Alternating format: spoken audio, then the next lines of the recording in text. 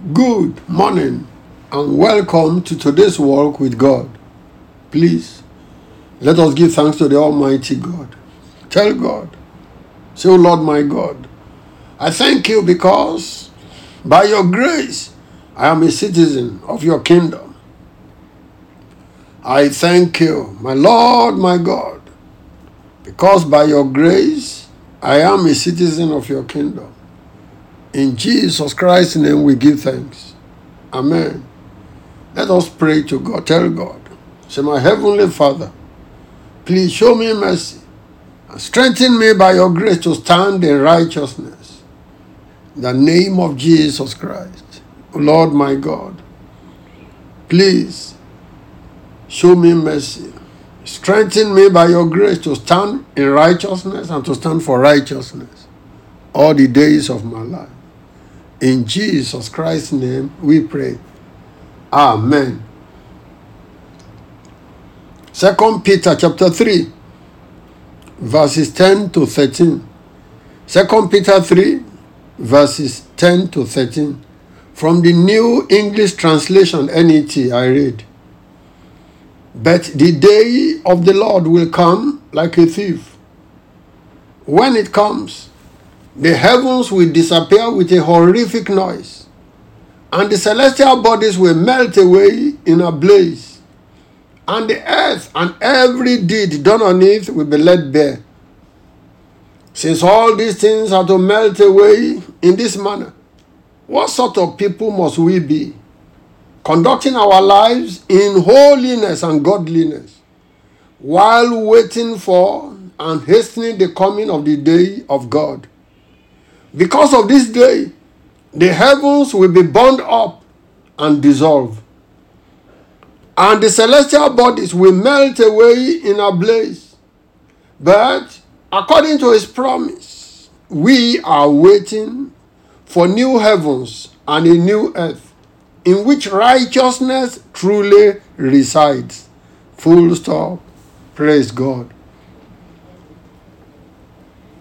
Every time I read this scripture and I observe the way the world is today, especially the churchy world, talking about this religious world, I cannot help but wonder how the generality of people can still carry on as if this world will continue forever as it is.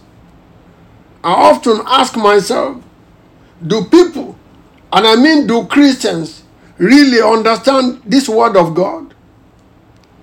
I ask, do pastors, do preachers get the gist of this prophecy in 2 Peter chapter 3, verses 10 to 13? Don't forget, the series we are in is titled "The Prayer of the Righteous." Almost everybody prays one way or the other. The church's prayer meetings never lack people. Among them are the desperate congregants and the deceived customers. They all want one thing or the other from God, but they hardly care about what God is demanding from them. All they bother about is what they want from God. People really concern themselves about what the end of this world will be. Well, this world will be destroyed by fire. The heat of that fire has not been experienced before in this world. It will melt every solid thing away.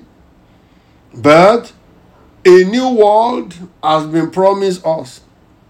It is a world of righteousness. I'm talking about a brand new world. It is prepared by God for those who live righteous lives. It is prepared by God for those who live righteous lives. May God help you, may God help me to take the word of God seriously and to know that what God will do, what he has said he will do. Let us pray. Almighty God, we thank you. We thank you for this enlightenment again. We thank you for the Holy Bible, the Word of God. Thank you for this prophecy. We have read it and we know that your word is true. Lord, We who have chosen to walk with you, to live for you, please help us. Help us to stand strong. Help us to stay righteous. Help us to improve in righteousness as we walk in the narrow way. Thank you, gracious God. In Jesus Christ's name we pray. Amen.